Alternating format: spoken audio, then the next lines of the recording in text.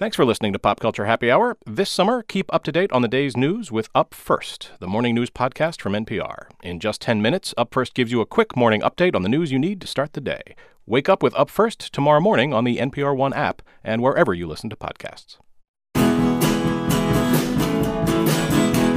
Welcome to Pop Culture Happy Hour. I'm Linda Holmes. Lake Bell is the director and writer and stars in the new film I Do Until I Don't. It's about three couples who get mixed up with a documentarian who wants to make a documentary arguing that marriage should be a 7-year commitment with an option to renew. As was 2013's In a World, her comedy about a voiceover artist who was one of the few women in a field dominated by men. The new film is also smart and funny. I liked it a lot. Welcome to Pop Culture Happy Hour, Lake Bell. Thank you. Thank you for having me. I liked the movie very much. Producer Jessica can vouch that I sent her a note and I said, this movie is really charming. It is about marriage. And there are sort of three marriages in it. There's the marriage that's between you and Ed Helms, and the one that is Amber Heard and Wyatt Cenac, and the one that's Mary Steenburgen and Paul Reiser.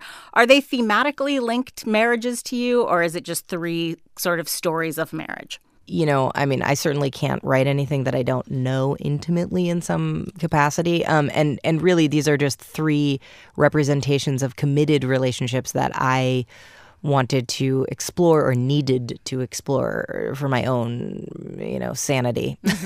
I started writing the movie when I was more of actually the Vivian character, the documentarian, because as you were saying, yes, the movie does follow three couples, but it is sort of captured through the lens at certain points of this pretentious documentarian who sort of like descends her sort of thesis, negative, pessimistic view of marriage on these three couples. And I was more of a Vivian, basically, when I started writing the movie. I thought that, the institution of marriage was somewhat archaic, and like, what are we all doing at this point? I mean, we live to like nearly 90 years old. I think it's kind of a tall order to say till death do us part. I mean, are you kidding me? And that was my very unromantic view of marriage. And then secretly, obviously, I fantasized about being proven very wrong. And so enter Scott Campbell, my husband, who totally just obliterated all of my feelings about it being not worthwhile. I've learned so much, a tremendous amount from Scott, that it is so much braver to jump full force into commitment and to meet someone eye to eye, so that you can look in the mirror and get of a relationship and really get called out on your stuff. And really, I mean, let's be honest, the privilege of being with someone is to evolve and to grow, so you can't really grow if you're never called out on your stuff, Ultimately, this movie, and that's not a spoiler or anything, that it ends up deeply happy, and it is pro-commitment, and that every relationship really does deserve a chance. You don't have to stay together forever or anything, but the effort is, I think, imperative. Yeah. What is the hardest part of a film, if you take the entire process of making a film like In a World or like this one, from the kind of beginning of it all the way through until it comes out, what part of that process is the most challenging when you have a whole bunch of different parts that you're playing, moving so parts. to speak? Yeah. I think that it's not one thing. The most difficult part of it is all the things.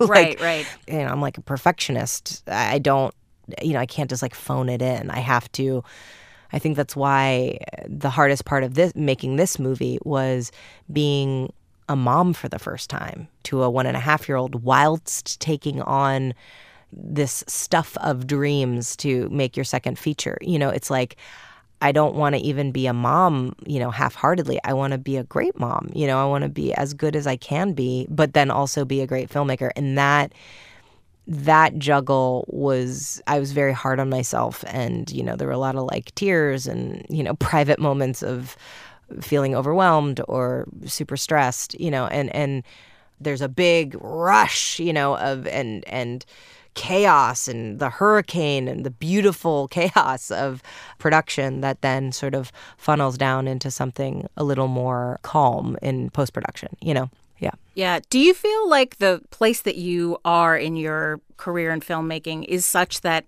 that you have the freedom to make these films so that they come out roughly the way that you imagine them. You know who the director is, you know where to find the writer, but there are always other people who are involved and you have to finance them and all that stuff. Have you been able to translate this, particularly this one, and In a World sort of to the final kind of stage the way that you envisioned them? I mean, absolutely. I feel very lucky that the people I've collaborated with in in financing and in distribution have always been incredibly trustworthy and supportive of the story I want to tell. Has it been hard to find that in projects that you didn't have so much control over? Is it hard to find that kind of fulfillment when you're not running as much of the project yourself? I mean, it's just a different beast. It's like if I come on, I directed 2 episodes of Casual, the TV show this year. I love the actors in it, and I love the aesthetic and tone. And so it was just fun to kind of be a director for hire in that capacity and fulfilling myself in a different way, which is like, I'm going to stick to the parameters of a visual tonal sense. But, it was like a little director's challenge, to put my stamp on it with still maintaining the nature of the storytelling of that show. So it's a different feeling of fulfillment, but equally exciting. Yeah. I do want to ask you about In a World because, when that film came out, we actually did a whole episode about voiceovers, kind of inspired by that film. And we talked about the movie, but we also talked about a bunch of stuff with voiceovers. What was your fascination with voiceovers? I have always had an unabashed obsession with accents and dialects and voice and how it represents us and how, voiceover is the one kind of acting or performing that doesn't judge you by your visual countenance or right. What you bring to the table in a visual sense, which everything else in the world does. So I think there is something deeply freeing and non-judgmental about using your voice as a tool in that capacity. That said, I am really interested in the voice and the stories that it tells just based on its sound and its resonance and, what it makes you feel and how it represents someone. I globally and socially, I think, the way that media works is that there's this sense that an omniscient voice, a voice of authority and a voice of power is always a male's voice, male voice, and what that was about, and kind of to unpack, why if, a female voice is on a commercial to sell something, that it's often, the voice of seduction or, whatever it is versus a voice of authority, which is usually what the male voice is. It's funny that you say people can be less judgmental, or I guess I would say differently judgmental, because I think on radio, particularly I think most women who work in radio have had somebody tell them that they talk wrong, that your voice sounds wrong. You talk like I don't trust you. You don't sound authoritative. You sound too young. And not just the women who, I know you've talked about the kind of the baby voice thing. But even outside of that, I think most women in radio have had people tell them their voices are unacceptable for some reason. Yeah. And look, I do admit that there is judgment as well. It's just coming at it from an actor's point of view. Right. When you walk in a room and, or you're perfect for the role, but, your hair is too blonde or your hair is too brown or, you're too tall, you're too thin, you're too fat, you're too whatever, or you're not ethnic enough or you're too ethnic or whatever. It's like, it's just, it's just, that is a very frustrating existence. And look, even as you walk in the door for a job interview and they'd be like, I just don't, it's not going to work for me because they just remind me of my Aunt Sue or whatever, And in voiceover, I've always, just because I enjoy changing my voice a lot, and I feel like in voiceover, I can be an elephant. I could be a snooty British politician. There's so much that you could do without the visual limitations, I should say, rather than judgments, But yes, I think in radio, you're right. I know you're speaking probably from experience as well. But yeah, that thing when they say, oh, that women, like it sounds annoying or whatever. Because I did hear back from a lot of people where there was like, well, women can't sell goods like and be the authority in selling goods because sometimes women are perceived, a female voice is perceived as nagging. Like, and then men won't. It sounds like people's wives telling them to do something, right? And I was like, what? Like, I was like, what is wrong with this society? You know? So that was a big old bummer. I was like, we have a lot of work to do, you know? Yeah. But look, I had a total in a world moment where art imitated life, where I got to be the voice as the first female voice for Apple in their ad campaign for the iPhone 6S, which was the coolest thing I've ever done, like, to date. So they renewed my contract. It was a really beautiful moment, and I was up against all men. You know, boy. Yeah, so it was a very cool victory. What does an Apple selling voice sound like? Well, it was basically the voice, you know, it was like Apple, you know, it was like the iPhone 6S. You know, it's just like a cooler version of myself, basically. The one thing I do notice that I do, and admittedly, because I'm acutely aware of my voice, is that I lower it. So, you know, if I'm talking to my husband or, you know, I might be up in this register where I'm a little bit softer. And if I'm talking to my daughter, I'm sort of here.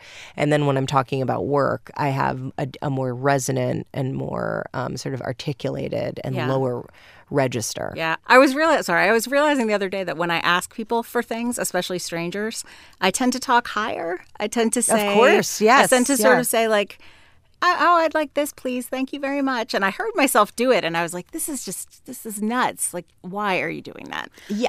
You know, it's funny. We all have these funny vocal quirks, and I'm so into it. Like in England, specifically, because I went to drama school in England, and I spent a lot of time there. And there, you know, in English, people tend to, when they say goodbye on the phone, they always go up like 3 octaves.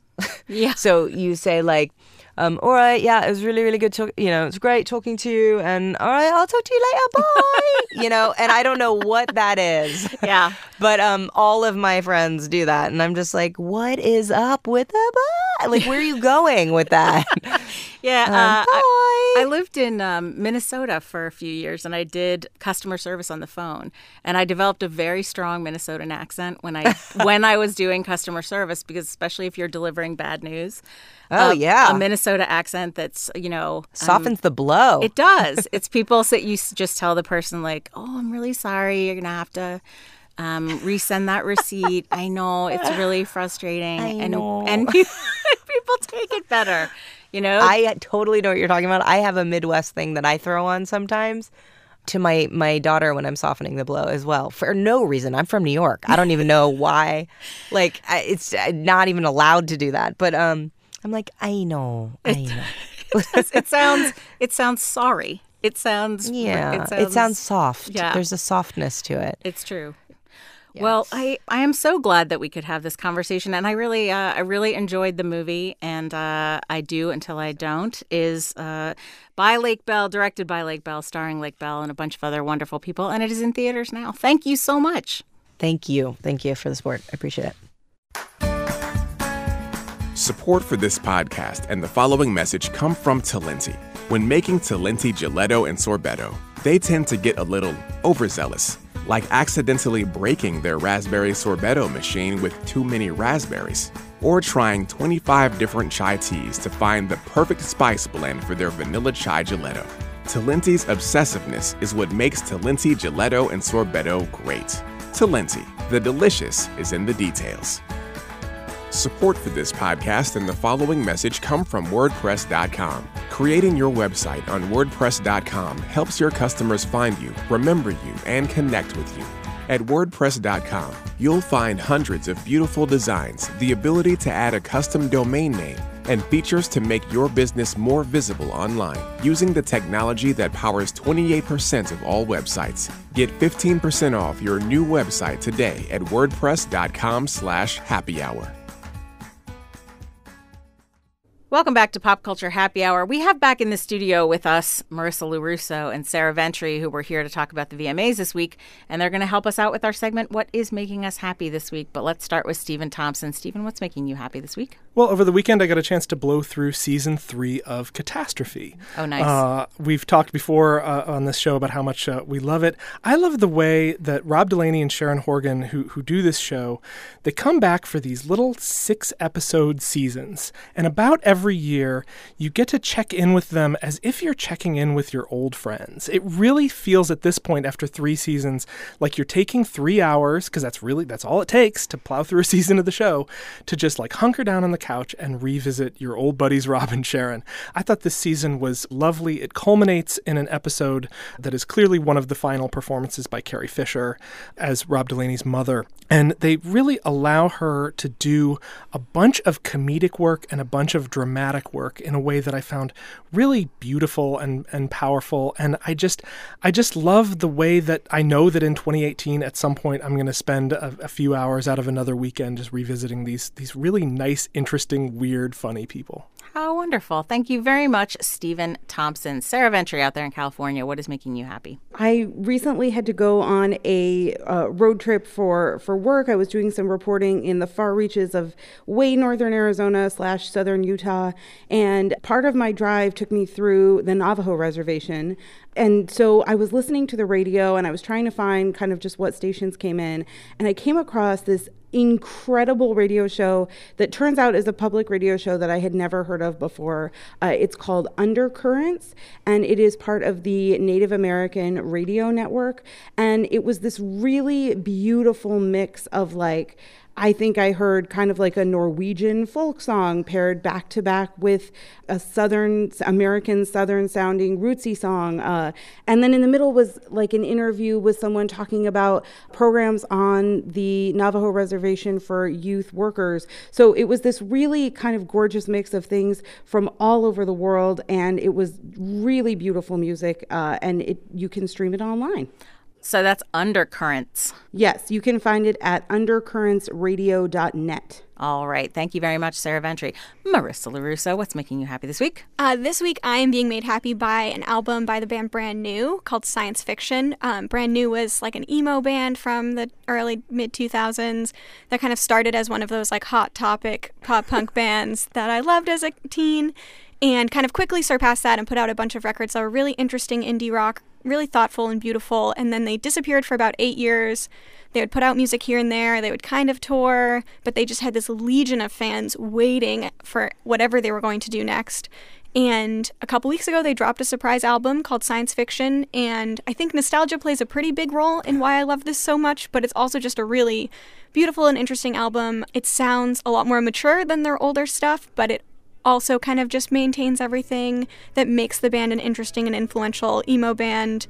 And it doesn't sound like something that a band that put out great records 10 years ago is putting out. It sounds like something that a good band in 2017 is putting out, which was a really pleasant surprise.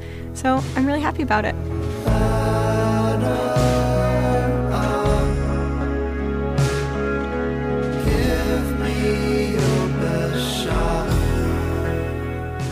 All right, tell me again what it's called. It's called Science Fiction by Brand New. Thank you very much. All right, what is making me happy this week? I've been finishing up my move out of my old apartment, and while doing so, I have been marathoning Seasons of Roseanne, which has now turned up on Amazon Prime, which it wasn't on for a long time. We've talked before about the influence of that show in terms of its treatment of class, and the fact that it was one of the only shows where you could find a family that had things happen, like the electricity got shut off and they had to give up things and they couldn't do things, and that caused tension in the family. But what I really noticed this time around was how much attention they paid to the individual relationships between the parents and the kids. In the 80s, and, you know, Roseanne started in the fall of 87 or 8. And I think that in the 80s, a lot of family sitcom stuff grew out of The Cosby Show, And the innovation of the Cosby Show in terms of the parents and kids was very much the pushing back against kind of wiseacre kids, and the comedy of the parents sort of saying, like, nobody cares about you, you're going to listen to me, this is my house, and people finding that refreshing. I think what they do on Roseanne is kind of, you get more of the parents really worrying about whether they're close to their kids and worrying about whether they have good relationships with their kids. And there's some really lovely episodes about that, both early on and then later when Becky runs off and gets married. There's some very painful stuff between her and her father about how he feels about her decision making in that area. So I've really been enjoying it. So again, you can find that right now for the moment on Amazon Prime. And they are, as you probably know, bringing that show back for a bit, for another run. So that is what is making me happy this week. You can follow all of us on Twitter. You can follow me at NPRMonkeyC. You can follow Stephen at I Dislike Stephen. You can follow Sarah Ventry at Sarazona. That's SARAZONAH. You can follow Marissa LaRusso at MRSSLRSS. That's just no vowels, isn't it? No vowels, exactly. Oh, man. All right. You can find our producer, Jessica Reedy, at Jessica_Reedy, and our producer emeritus and music director, Mike Katzif, at Mike Katzif, KATZIF. Mike's band, Hello Come In, provides our in and out music that you're tapping your foot to right now. Thanks to you guys for being here. Thank you. Thank you. And thanks to all of you for listening, and we will see you right back here next week.